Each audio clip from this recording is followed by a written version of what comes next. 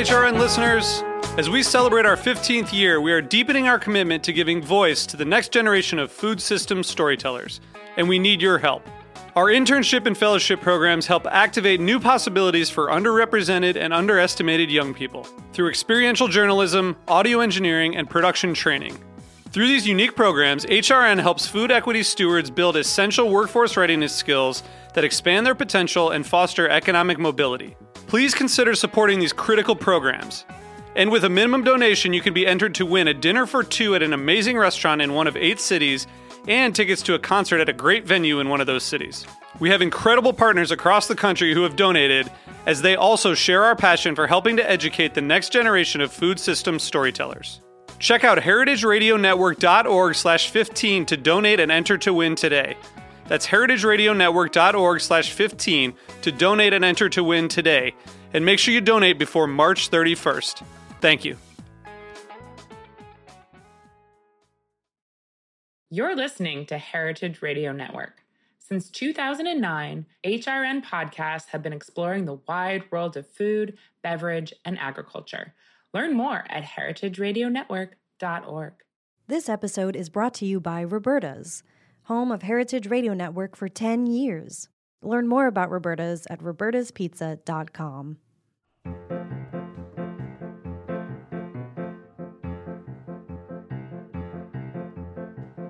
Welcome to Life's a Banquet. Ooh, ah! An evil podcast with me, your hosts, Leslie Nielsen from Dracula Dead and Loving It. And me, Pinhead from Hellraiser. I almost just spit coffee all over my phone. That's funny. Pinhead was, that's a callback to last week's show. We were talking about the pinheads at the Sharper Image. At the what? At Sharper Image, those things that you put your face in. Oh my God. The germ collectors. Yes. Inspired by real life Sharper Image. This is a movie about the Sharper Image. Pinhead is just like laying in like one of those massage chairs. So I found out that there's a remake of Hellraiser that's Really? allegedly closer to the novella, which I didn't know there was a book. But I think it's weird that the Hulu, it's on Hulu. I don't think it's the Hulu version. But the version that's on Hulu right now, the newer version, it's just weird to me that it's closer to the novella because Clive Barker wrote the novella. Like, so why wouldn't he just make the movie like his book? So weird. You know what? Like, I don't think I've ever fully seen Hellraiser all the way through. Oh, really? It's very good. Is he from hell? Or is he just raising hell? He's just raising a little hell. He's raising heck. Heck Raiser? It's like the it's like the airplane version, Heck Raiser. Yeah. Well, that actually reminds me of something. I want to share it with the world. Sure. On Instagram.com, someone sent me a series of tweets that are like, add one word and ruin a horror movie. Okay. So they have here Last Waffle House on the left. Rosemary's Baby Daddy. Freddy versus Jason Statham. Oh my God. That's amazing. Chia Pet Cemetery. That's still scary though, honestly. 5 Nights at Freddie Mercury's. How about like Halloween candy? My favorite one is Get Out More. How about House on Haunted Hill Country Barbecue? We have to add only one word. Oh, okay. House on Haunted Hill Country, though. That's fine. That's really funny. I love it. I want to let's think of our own for next time. I was like, the hills have eyes, glasses. Needs a little work. Yeah, when a stranger calls you daddy. No. No. It's 2 words. That's good. That's a very fun game. I love it. When a stranger calls Colette. That is also scary because it's very expensive. Yeah, it is. Definitely. Wow, that's amazing. Has anything else interesting happened to you this week besides a series of tweets? No, not really. The weather's been very nice. Here too. Have you seen any 20-foot skeletons around you? No, there's just a normal size skeleton, like the normal human body size, around the corner from me, which I posted on my Instagram stories. Maybe you'll remember it. But last year, he was like really funny because his arms were sticking straight up in the air. Mm-hmm. Like he was like, "Yay, I'm so excited!" But this year, his arms are just kind of like halfway out. Like I don't know if I don't know what happened to him. Maybe he got a divorce. Yeah, I mean, really, honestly, could or lost his job. And that if that's true though, if he's single, I really want to, chat with him. Yeah. Call me, skeleton. That's the point you're at in your dating life. You're just dating skeletons in people's front yards. Yeah, I do. Yeah, I enjoy. Well, it's you don't have to worry about. You don't have to fear the inevitability of death if they're already decomposed and just skeletons. Yeah, you don't have to worry if they're gonna be a picky eater or right. Not like fish. Yeah, or they might not. Or they might like Fish, the band. Yeah, and they won't have to buy clothes. They won't have to do any of the troubling things that partners do, like buying clothes. I don't know why I thought about buying clothes. It's troubling. I love buying clothes. I want everyone to buy clothes. Buying clothes is nice, but I think that buying clothes with a partner is embarrassing sometimes. I don't like to. There are things I like to do alone, like running and going shopping. I don't like shopping with a boyfriend, really. Yeah, you don't have to worry about a skeleton showing up at the mall when you're shopping because they'll be like, "What would I go to the mall for? I have no point for me to be there." Right, or going on a run with you. People jogging with me is not. No one should ever do it. It doesn't make any sense. And then the worst thing is when you see people jogging together who are having a full on conversation with each other, it's why now? This is the only time you two have to catch up while you're literally fucking running and panting and gasping for air. Man, speaking of people jogging together, my sister just ran the Chicago Marathon, a psychotic freak. Wow, that's jogging with a lot of people. Did she do a good job? Did she jog the whole thing or did she have to walk? She jogged the whole thing. I asked her if she won. She did not win. Imagine your sister who won the marathon. Do you get a prize if you win? Or is it just the respect of your fellow joggers? No, I think you got a lot of money. $10 million? No, that's a lot of money. I think you got maybe I want to say $10,000. Does that sound reasonable? Here's the thing. If the fucking guy who wins the hot dog eating contest gets $25,000, don't you think someone who wins a marathon should get more? That's such a more extreme feat. Do you get the key to the city? Yeah. What is the key to the city open? The sewer grates or the zoo? Yeah, it opens the door to the Ninja Turtles house. That's what I've always thought. When people talk about a key to a city, I'm like, oh, so you put this in the sewer grate. I don't know why. That's always been my mind, but it has. I mean, that makes sense. Yeah, and just things that you wouldn't normally be able to open. I guess the mayor's bedroom. Yeah, what else in the city would I want to open? Well, I would like to open the wherever they keep all the gold and stuff. Yes, the gold room. Here's the key to the city. Have all the gold you want. Yeah, it seems great. Does every city have its own little pile of gold? Or its own pile of keys? How many keys are out there? Do they change the locks if they find out that someone's abusing it? Right. What if someone's fallen from grace after they're given the key to the city? Yeah, they have to change all the locks to the city. That's all the locks to the sewer grates. It's just going to take so long. The key to the city that would be the best would be if you could open up all public bathrooms that aren't, you know what I mean? Yeah. Not public bathrooms, but private bathrooms, I guess. Nice swanky bathrooms throughout the city, and they're marked by a weird thing you never knew about before. And you're here's a bathroom. You go in and there's a heated toilet seat and I don't know, a pair of slippers, a bath. So in your mind, there's a secret collection of fancy swanky bathrooms that only the mayor gets to use all over the city. Yeah, the mayor and Derek Jeter. I'm sorry, I didn't know someone was in here. Well, anyway, speaking of Derek Jeter, is there any celebrity gossip this week that we need to show about? No, I decided that we're not going to do any celebrity gossip because I wanted to read the tweets. Okay, that's fine. I think it's better anyway. I think people are like, why do they do celebrity gossip on this podcast? I thought it was about they food. love it. They do? Mike Sala, phone into the show. Oh, that's what I want to talk about. Saw Mike Sala last night at Long Island Bar. Loved it. He looked like very preppy, and he said he had just come from playing golf, and I was like, I can tell. But it was like, Did he really still have funny. his golf clubs? No, he didn't, but I like didn't notice him until the person I was with got up, and then I ran over to Mike Sala, and then the guy I was with said, he was like, when I saw you like run over to that guy when I was in the bathroom, I thought I'd lost you. And I was like, to Mike Sala? Also, I'm like, sir, calm down. No, he was just being cute. But like, and then I like pictured a life where me and Mike Sala got married, and it made me chuckle. Well, I would do it. Mike, I'm picturing a life where listening. this man can't even go to the bathroom without being terrified of you running off with someone else. No, he was just kidding. I hope so. But Mike Sala is very attractive, so obviously this was a reasonable concern. Little did he know. Attractive, Parrot wealthy owner. golfer. Wealthy, attractive, parrot-owning golfer Mike Sala is a catch.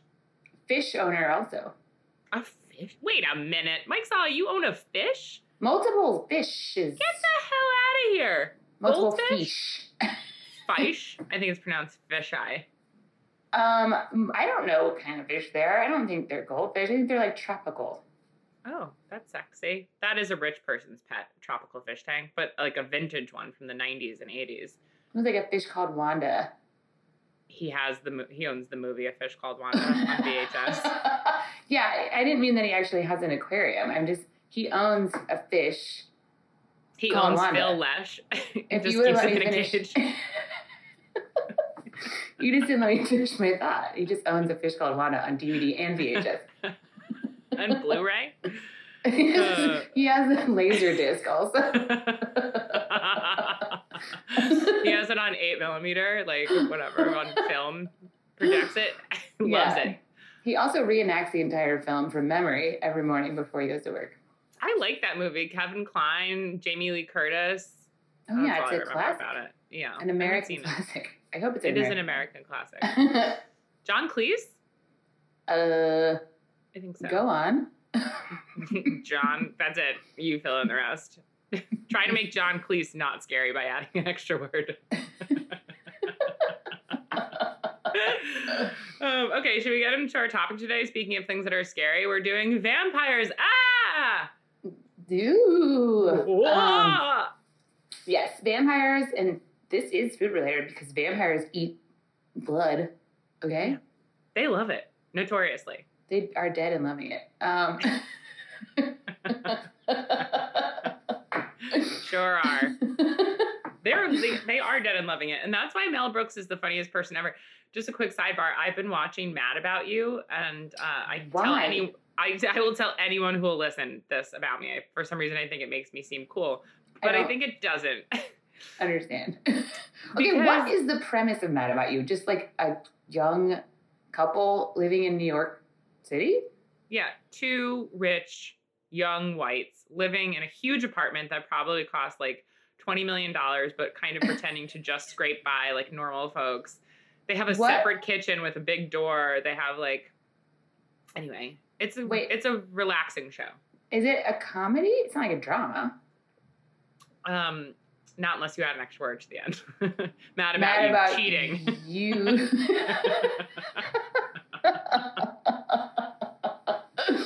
Mad about you not closing the refrigerator door.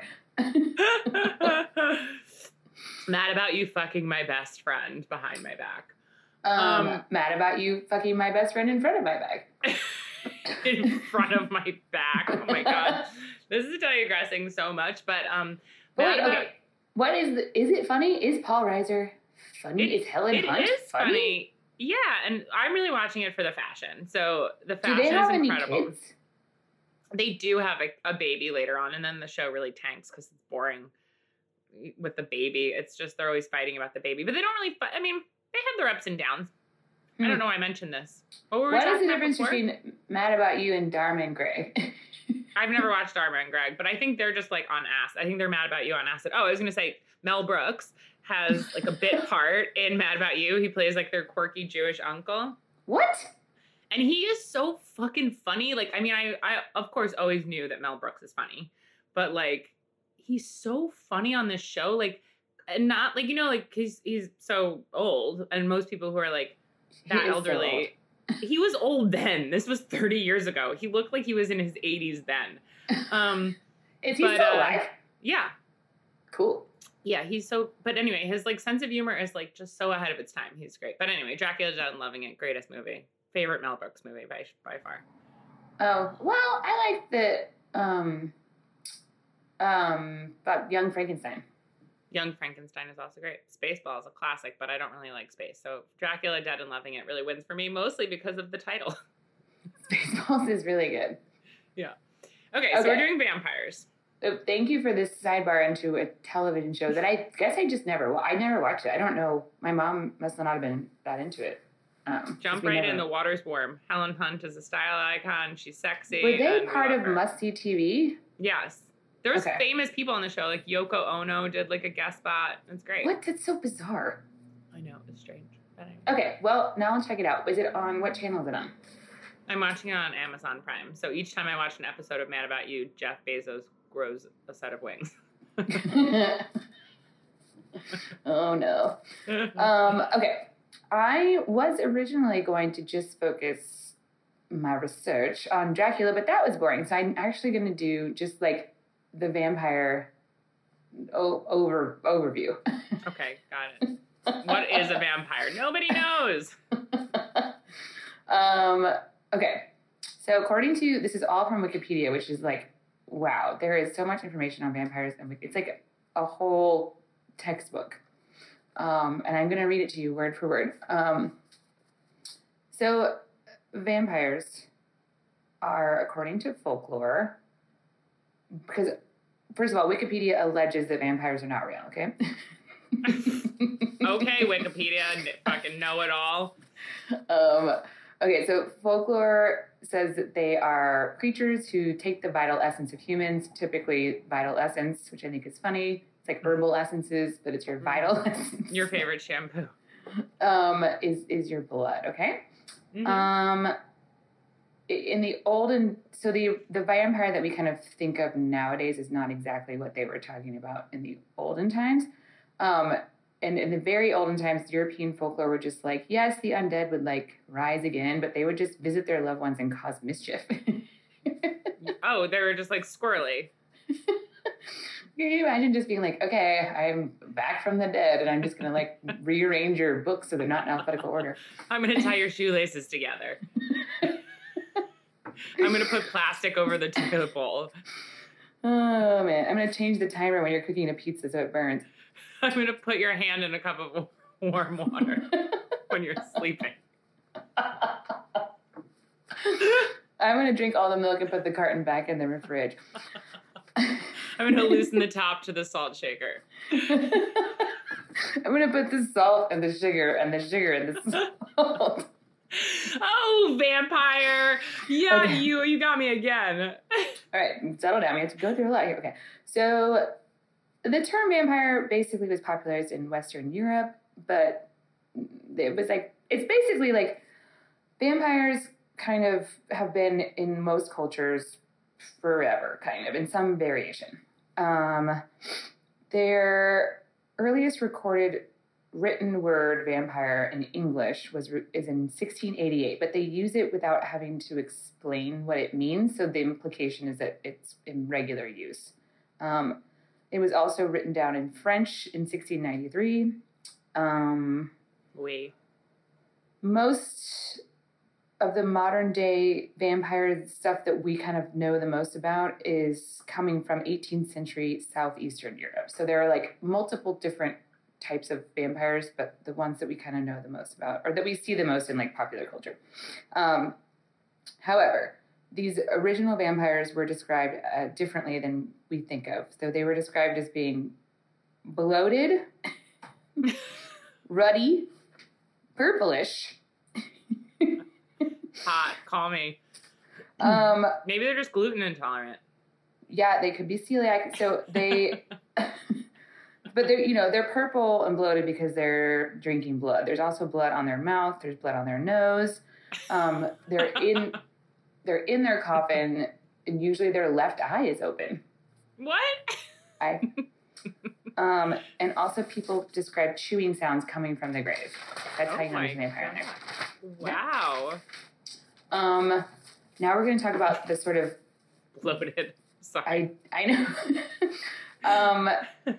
This is how the different types of ways that a vampire could be created, according to these folklores. In Slavic or Chinese traditions, any corpse that was jumped over by an animal, particularly a dog or a cat, would probably become a vampire. Jumped over? Like it was dead and a cat? If you die and before anyone else can get you buried, a cat leaps over your dead body, you're going to be a vampire. Okay? That's why I don't trust cats. I've never really liked cats for this exact reason. Well, a dog jumping over you will also make you become a vampire, okay? Also, a body that has a wound that was not treated with boiling water, you're going to turn into a vampire. No. Oh, yes. Yes. People who rebelled against the Russian Orthodox Church, vampires. Vampires. If you died while you were insane, you're going to become a vampire. Well, that looks like I'm going to become a vampire. And so are you. Okay, here's how to prevent vampires, okay? Only you can prevent vampire fires. Only you can prevent forest fires and vampires. So in some cultural practices, I also just love the way they refer to this. Okay, so what they wanted to do is prevent a loved one from turning into an undead revenant. Ooh. So one technique that they use is burying the corpse upside down. Whoa. How do you do that? Like that deep? Like with their feet sticking up the top? No, you just turn them on their face. Oh, got it. I was thinking like their feet sticking up on the top of the ground. That could work too. Okay. I mean, it doesn't say specifically. Maybe you're right. Another thing that they would do is they would put sickles near the grave to satisfy the demon. So I guess if a demon was wandering around the cemetery and he wanted to like reanimate a body, if he saw a sickle instead, he'd be like, oh, this is fine. I'll just hang out I'm just going to play with this sickle instead of reanimating a body. So easily distracted. Yes. In some Greek mythology or Greek folklore, they would be buried with a wax cross and a piece of pottery that says Jesus Christ conquers. Whoa. So then the Jesus demon is Christ, like, vampire slayer. Okay, fine. Jesus Christ conquers. I guess I won't get in this body. Some other stuff they did where they would sever their tendons of the dead bodies at the knees. They would also put poppy seeds, millet, or sand around the grave because in some folklore, if a vampire rises from the grave and there's a bunch of poppy seeds by his grave, he has to count all of them before he can go murder anyone. Get the fuck out of here. Yeah, so then there's like a thing that they noted, and they're like, well, so there's sort of like a thing with vampires and like basically, essentially OCD. That's exactly what I was just going to say. There's also a Chinese folklore thing where if a vampire comes across a sack of rice, it has to count every single grain. Wow. So that's a way to like slow them down. That's so interesting. Just throw out like a bunch of sesame seeds or like, I don't know, grains of rice. That's wild. Okay, here's how you identify if there is a vampire in the grave. You take a virgin boy and you put him on a virgin stallion. It has to be a black stallion, by the way. A virgin black stallion? How do you know if the stallion's a virgin? You just ask it if it has had sex before. Excuse me. They have to tell you the truth. It's like if you ask a cop if they're a cop. They have to tell you. That's amazing. So, yeah, the horse would allegedly, like, balk at the grave if there was a vampire in there. But only if it's a virgin. If it's had horse sex before. It's like, you can't trust it. Lying slutty horse. Yeah, well, slutty horse. So the other thing is if you see a hole in the ground near the grave, there's probably a vampire in there. If you dig up a grave and the corpse looks good, yeah, that means it's a vampire. I thought they were bloated and purple with blood on their noses. Well, we'll come back to this in a minute. Okay. So the other telltale signs that there's a vampire in your midst is cattle dying, sheep dying, relatives dying, or neighbors dying. Of vampire bites. Oh, no, just dying. Oh, just like dropping dead for no reason. Got it. Mm-hmm. Yeah. And also, sometimes they would just run around and press on people while they were sleeping. Press on them? Yep. Again, with the tricking. And then just duck. Just press on them and just like fly onto the ceiling and just watch them look around for what's been pressing on them and giggle. Yeah. Yep. So basically, what most people think is that the reason why people think vampires exist is because they didn't at the time understand like the natural decomposition of a body. And so a lot of times they would be like, this corpse is healthy looking because like they were skinny and like pale in real life. And so they're bloated and purplish, and that people were like, well, she looks great. She was so skinny and pale her whole life. Now she's like filling out. Yeah. She's putting on weight after death. And yeah, you're obviously bloated because your body is decomposing. And then the blood on the mouth, that's a normal part of decomposition as well. Like it's just like once your body starts decomposing and all the gases are shooting around, it just like pushes blood out of your mouth, which is disgusting. Yeah. And they weren't doing any like embalming or anything back then. Right. So yeah, but it makes sense to me. But here's how you protect yourself from a vampire, okay? Okay. Garlic. Of you course. knew that. Stinky. Wild rose. Hawthorn. Huh. Putting mustard seeds on the roof of your house. So they have to count them all. A crucifix, a rosary, holy water, the classics. Also, vintage vampires could sunbathe. They could go outside in the sun. If you see a vampire grave, you need to get some blood out of the vampire, bake bread with its blood, and eat it, and the vampire will not harm you. Wow, that's so involved. Imagine. Or if you don't have time to bake the bread, you can also just drink the blood of the vampire or eat dirt from the grave if you're just like in a hurry. If you're just like running to work quick, you're like, I don't have time to make a whole vampire blood bread. I'll just eat some of this here dirt. That's good to know, though. The other thing that people did a lot was staking them through the heart or the mouth. And the reason they know this is because they found corpses with like iron rods through their chests, like lots of them. Whoa, dude. Do you believe in vampires? Skeletal remains. What? Do you believe in vampires? No. Okay. Me neither. Just asking for a friend. Another thing that they would do is they would cut off the head of the dead body and bury it between their feet or behind their butt. They would also pin their clothes to the earth, pour boiling water onto the grave, or shoot a bullet into the coffin. Whoa. Which I love the idea of. Hilarious. Although they used to bury people alive and all. I wonder if that has anything to do actually with like how the legend and myth of vampires arose. Is that like they used to bury people alive all the time. Yeah, they think that there is definitely some. Yes, I'm sure because they would dig up a corpse they assumed was a vampire, and there'd be like nail marks on the coffin. Them trying to get out. Right. They're just like, I'm not dead yet, like in Monty Python. Yeah, but I also love the idea of like putting grandma in a coffin and then shooting it. Yes, I know. It's very funny.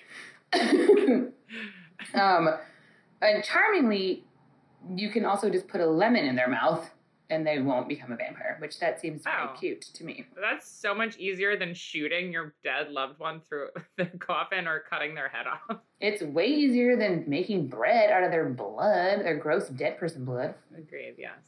Okay. In conclusion, I'm here to help calm your fears, your vampire fears. So in 2006, a physics professor wrote a paper that it's actually mathematically impossible for vampires to exist. So his reasoning is, say the first vampire ever got born on January 1st, 1600, right? Mm-hmm. If he eats once a month, drains someone's blood once a month, and every victim turned into a vampire, within 2.5 years, the entire human population would have become a vampire. So you see, folks, it's not possible for vampires to exist. Because of math. And that's actually very interesting. I know. That's all I had for you people. That's a great, great story about vampires. I laughed, I cried, I became afraid. And I'll stay afraid because I'm actually scared of vampires. Like, watching vampire movies is like, I love scary movies, but I like slasher films. Like, vampire movies and zombie movies like really scare me, actually. I like all of them. I love vampire movies. I also love True Blood, the excellent television series. I loved True Blood. Do you remember, were you there when Alexander Skarsgård came in to Brucey? No. He came with Alexa Chung, and we smoked. Oh, and they were dating? Yeah, it was very fun. He is very attractive. He's so attractive, and he was so nice. And he ate spaghetti meatballs, and he threw his vampire teeth. He wore the teeth into the restaurant. He was like, I'm dead and I'm loving it. He's like, I'm dead and loving these spaghetti and meatballs. He was like, I want to suck your blood, but I'll take the spaghetti meatballs. True Blood pudding. Good. Okay, let's take a quick break. We'll be right back. Ah.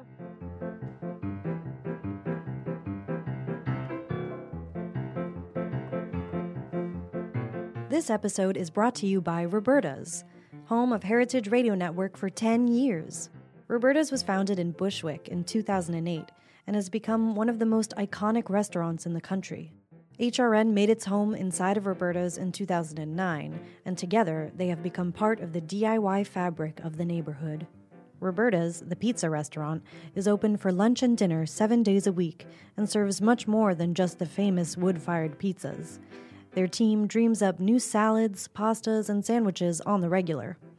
Roberta's Tiki Bar is alive and well in the back garden, serving up frozen drinks in the summer and hot toddies in the winter.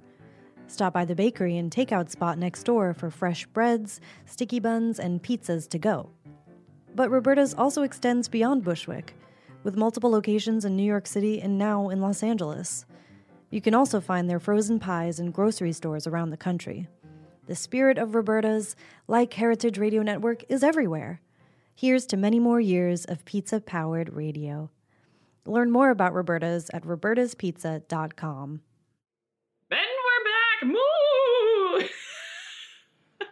You just said moo. I'm a haunted cow! I'm a deeply haunted cow. Deeply haunted. Get off me. Okay, folks, today for you, I'm going to talk about everybody's favorite ridiculous vampires and kind of a carryover from last week's Oprah-sode. I'm going to talk today about, that's right, the most boring movie ever made about vampires, Interview with the Vampire. The documentary. Okay, how about this for a horror movie with an added word, Job Interview with the Vampire? That's good. That's pretty good. Interview with the Vampire Weekend? Oh, that's pretty good too. Oh my God, I love it. Okay, so basically I'm just going to read from an article from Looper, which I had never heard of. 2022 There's a movie article. called Looper? No, it's not from the movie. I'm just going to, so instead of talking about Interview with the Vampire, I'm going to read the whole screenplay of the movie Looper. Wasn't Paul in that? I don't know who Paul is. Paul Dano. I think he's in that. He is in that, yes, along with Brucey Willis. Brucey Willis, yeah. Okay, so Looper, I guess, is a website, and this person, Emma Matthews, wrote this article that I really, LOL'd my entire way through, so I'm basically just going to repeat it. It's the untold truth of Interview with the Vampire. Can't wait. And I'm pretty much just going to quote her whole interview, her whole article, because it is so funny. bravo to you, Emma Matthews. You're amazing. So, Interview with the Vampire, she begins saying, is the 1994 American Gothic horror vampire film directed by Neil Jordan. You may remember Neil Jordan from a little movie called The Crying Game. Wowie. I did not know that. Wow. Yeah, he did The Crying Game, and he did that movie In Dreams. I think Robin Williams. No, that's What Dreams May Come. Oh, In Dreams, Jennifer Lopez? No idea. No, that's Anyway. The Cell. Damn it. And he also did that movie with Cillian Murphy, Breakfast on Pluto. Did you ever see that? Breakfast on Pluto? Yeah. No, I never heard that. I think it was with Cillian Murphy. It was like an early 2000s, like kind of indie movie that like, I thought I was cool. No, you're talking about 28 Days Later. No, I'm not. 28 Days Later for Work. Okay. So anyway, it's based on Anne Rice's 1976 novel, and it starred one Mr. Couch Jumping Freak Daddy Tom Cruise and one Mr. Brad Pitt. And it focuses on Lestat and Lewis, played by Cruise and Pitt, respectively, while he's beginning Lewis's transformation into a vampire by Lestat in the year 1791. 1791. This is actually from Wikipedia, this first part.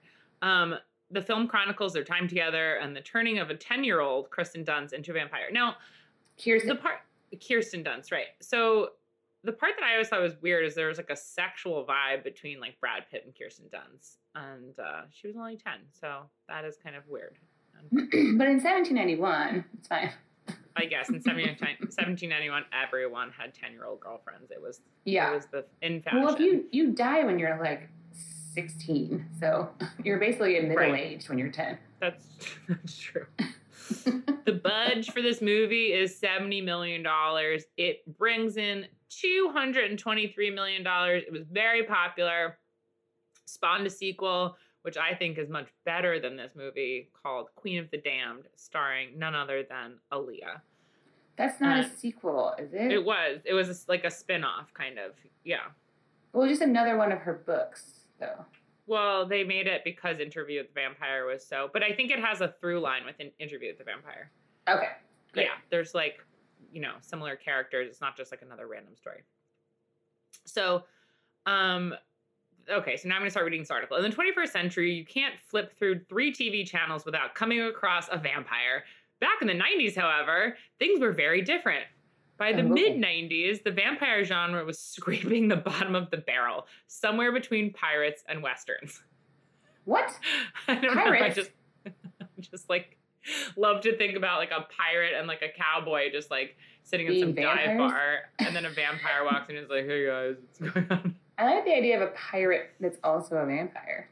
Ooh, a pirate vampire. I mean, that definitely happened. Okay. Okay, so 1992, there's like Bram Stoker's Dracula. Francis Ford Coppola did that, right? And like Keanu Reeves and Winona Ryder. It is really good. That was a very scary movie. I watched that way too young. That's probably why I'm afraid of vampires. And then in 1993, there's Cronos. I think it's David. Do I want to say it's David Cronenberg just because Cronos sounds like Cronenberg? I think it actually is David Cronenberg. It is. Yes. Okay. And of course, the much anticipated Interview with the Vampire comes out in 1994. And I want to mention another early 90s vampire movie, which doesn't get any credit whatsoever. Eddie Murphy's Vampire in Brooklyn. I love it. I'd forgotten about that movie, obviously. I think it's amazing. I watch it every October. Okay, so it's not actually Cronenberg. It's Kurt Newman who directed Cronos, but whatever. So I knew it. I was just thinking Cronenberg because I saw Cronos. My brain was making a connection where there wasn't one. Apologies, David Cronenberg. Oh, no, I'm wrong. Just never mind. There's a different movie called Cronos from the 50s. Whatever. Figure it out on your own, people, if you want to know who directed Cronos. What's on everybody's mind and has been for some time, who the fuck directed Cronos? It's unknown. You will never know. Okay. It's an anonymous director. Directed by Anon. Okay. So look, Nicole. Yes. They had to hang upside down every day to do their makeup because they had to let, like, instead of just, like, imagining where the veins could be, they had to, like, find the veins. So they had to, like, hang upside down, and then they traced the veins with, like, blue makeup. Fine, whatever. Seems like they could have just put the veins, like, wherever they wanted, and no one would have ever known. No one would have ever known. They had to hang upside down for, like, 2 hours before they did their makeup. Torture. Okay. Another thing that people may or may not have known, I did know this, and I love it, Anne Rice hated Tom Cruise. Yes. Well, that is very, yeah. She said something really, like, mean about him. She's like, he's no more by Lestat than, I can't remember what she said, but she's really bitchy about it. Than Gallagher. Is that what she said? No, but I was thinking who would be the worst Lestat. Probably Gallagher. Okay. So this is from the article. Quote, Rice was far more interested in 90s possibilities like Jeremy Irons, John Malkovich, and Tom Hanks. Tom Hanks. Can you imagine Tom Hanks? Well, she was just like, if you insist on having an actor named Tom, make it a Hanks. This is the only one I can approve of. Or Chet Hanks, because she loves patois. When white people speak in a Jamaican patois. Okay. When the studio went with Tom Cruise against her advice, Rice made her feelings known to anyone that would listen. Here's how she described Cruise's casting to the LA Times. Quote, Cruise is no more my vampire Lestat than Edward G. Robinson is Rhett Butler. Well, I don't know who Edward G. Robinson is, so I don't get the joke, Anne. I know. It sounds bad. I mean, Rhett Butler, right? Gone with the Wind. Yeah. But I also don't know Edward G. Robinson. Anyway, she didn't like Tom Cruise, and who can blame her? He seems like a real weirdo. But I think he's I actually thought he was really good in this movie, even though both of them are really bad. I think they were as good as I could be. Acting like a vampire is difficult. You know what I mean? It's stupid. These people are paid billions of dollars to act like anything that we tell them to. So they need to just get it together.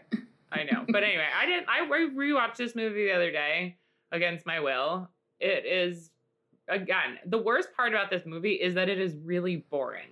Like, it's really, really boring, I think. It's like basically as boring as The Crucible, which is also really boring. Huh. Okay. Interesting. Not this comparison.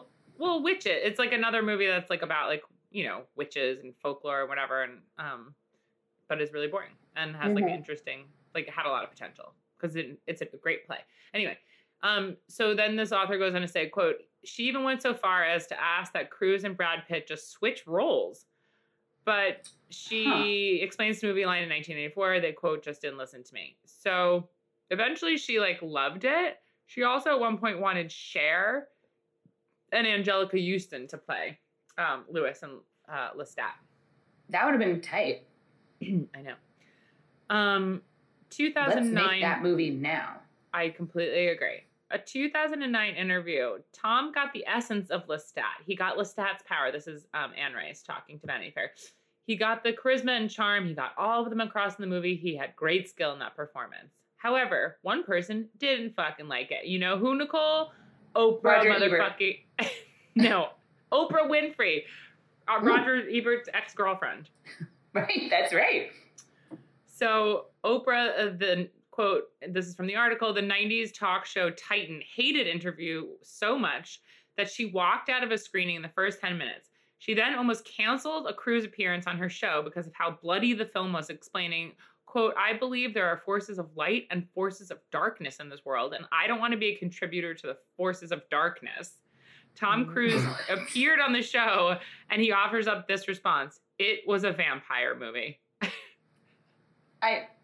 I don't, okay, first of all, the first 10 minutes, give it a little time, Oprah, okay? I know. She hated it. She became scared, and she didn't like it. She's not a horror fan because she's, like, scared of the forces of darkness. Get it. I go, oh, okay, fine. Exactly. Nobody's perfect. Okay. This is another little known fact that the author says, just like this in the article, the shoot broke Brad Pitt, and he tried to run away. Run away because he realized he's a terrible actor. Yes, he was running away from himself. He hated it. He talked to Entertainment Weekly years later and said, quote, "I'm miserable, 6 months in the fucking dark, contact lenses, makeup, London in the dead of winter. We're shooting in Pinewood. There's no windows in there." So he did not like it. He tries to leave. David Geffen was the producer on the film. He tells David Geffen how much would it be for me to leave the movie. David Geffen says $40 million. So he stayed. It's almost more than half of the budget of the movie just for one Brad Pitt. I guess. I don't even, who knows? He was dead and not loving it. He was dead and hating it. Now, this is what I think is possibly the funniest part of this entire thing. Maybe of this whole entire episode of life in general. This one sentence. Brad Pitt spent a lot of time in a ditch. During the movie or just like... No, let me explain. This is a quote directly from this article. Quote, "As we all know, Tom Cruise is famous for many, many things, but being tall is definitely not one of them." That's true. As his success shows, though, height is no indicator of talent unless, that is, you're trying to play a vampire that is 6 feet tall. Now, Brad Pitt's 5'11", Tom Cruise is 5'7". I have so many questions here. My first one is, why did they have to be the same height? Who cares if he was shorter? Why couldn't he wear lifted shoes? That's exactly right.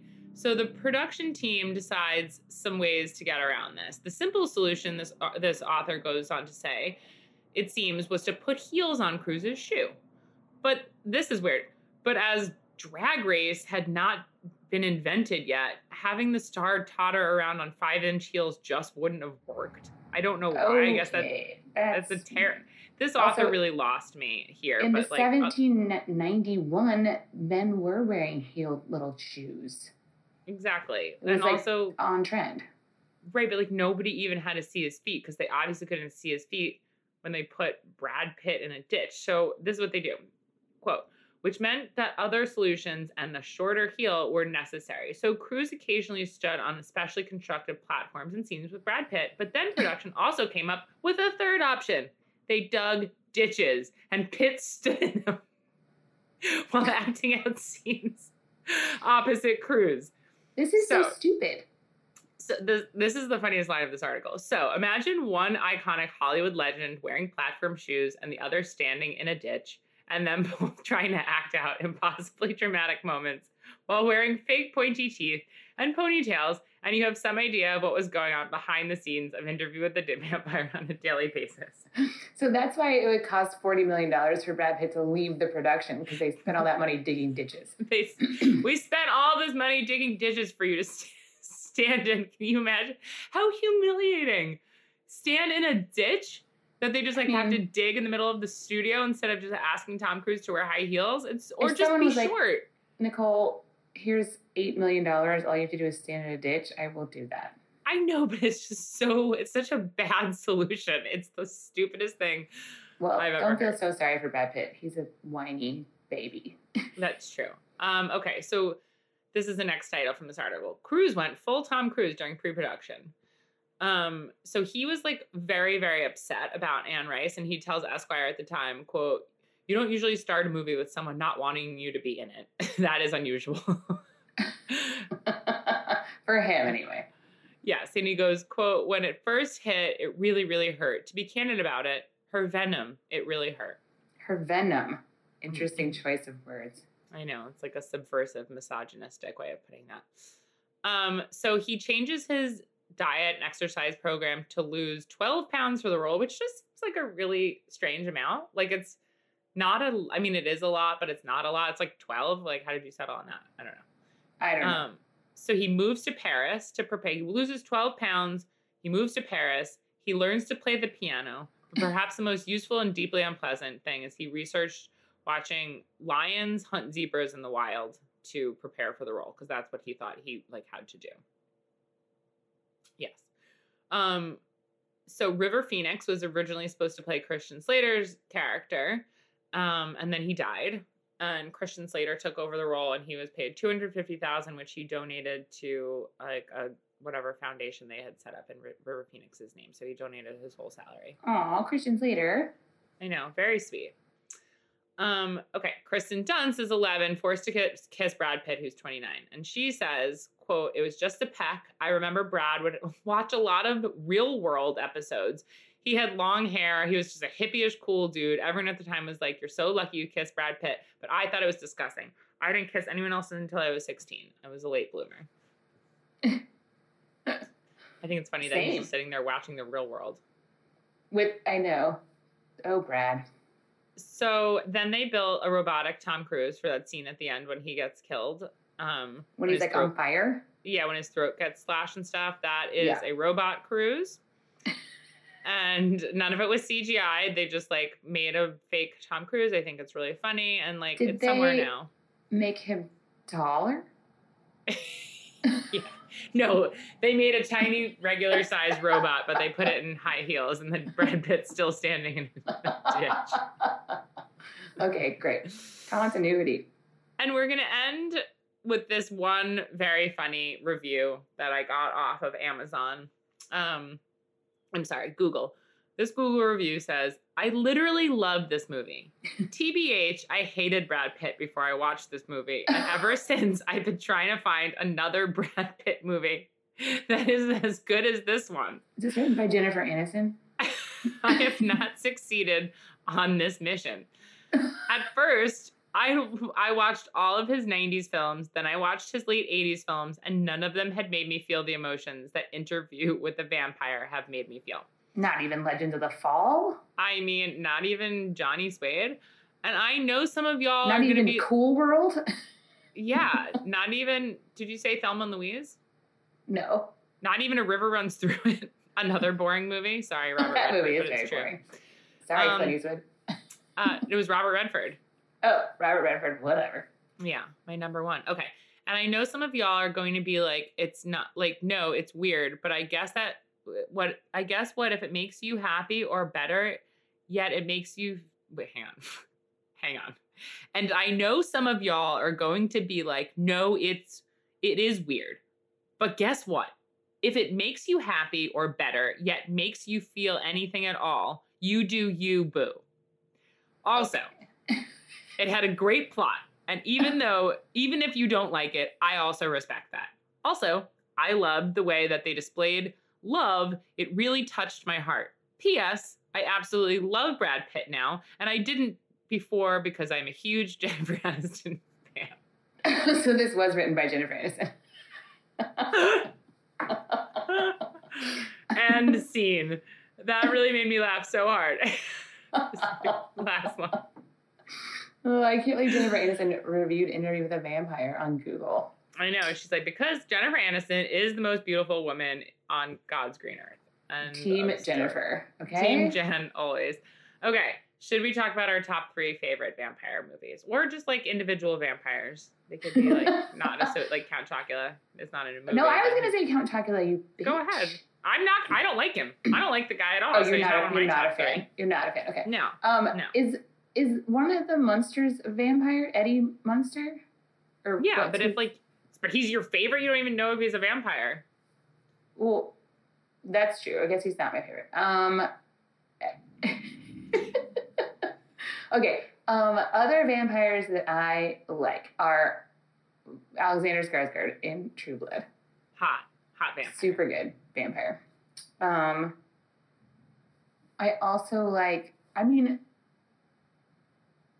don't know. I can't think of any other vampires. Brad Pitt is hilarious because he has so much makeup on. He's definitely not one of my favorite vampires, but it's really funny to go back to.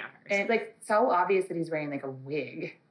Yeah, the whole thing is fucking stupid and ridiculous. Honestly, I'm sorry. I know, Brad, that's gonna hurt your feelings, but it's true. Yeah, Count Chocula, Eddie Munster, Alexander Skarsgård as whatever his vampire name is on the show. I can't remember. Okay, I'm gonna go vampire movies that I really like. The original Buffy the Vampire Slayer movie. Oh, you know what? That reminds me of Pee Wee Herman. What's his real name? Paul Rubens? Oh, yeah. Paul Rubens as a vampire in Buffy the Vampire Slayer. Yeah. Yeah. He was great. I love this. There's this movie called My Best Friend's a Vampire with like not C. Thomas Howell, one of those actors from the 90s that has like 3 names. He was also in the Dead Poets Society. But anyway, sure. Anyway, that movie's great. And I also love From Dusk Till Dawn. Oh yeah, Robert that's Rodriguez. Really good. That's a great good movie. But my favorite, obviously, has got to be Dracula, Dead and Loving It. Yes, an excellent film. Leslie Nielsen, America's Sweetheart. R.I.P. What an episode. What an episode indeed. I learned so much, and I'm really craving blood now. Yeah. Well, then I'm going to have to put you in a coffin and shoot you. Or just put a lemon in my mouth. Or I'm going to eat some dirt right outside your coffin. Or just like sprinkle some chia seeds. Right on top of you. Yeah. I was going to kill you, but first I have to count all these sesame seeds. Just hold on while I count these, and then I will come kill you. Then after I'm done with that in 3 days, I'm coming for you. Wow. What an episode. What a fun time. Folks, I know that it wasn't that much about food, but I think that's what you've come to expect from us on the show. We talked about chia seeds and poppy seeds. That's true. Chia seeds. Yes, and blood is a food to some people, and that's okay. Are you drinking blood this holiday season? So are we. Cheers. Bye. Okay, bye. Hasta la pasta. Bye. Bye. Life's a Banquet is powered by Simplecast. Thanks for listening to Heritage Radio Network, food radio supported by you. Keep in touch at heritageradionetwork.org/subscribe.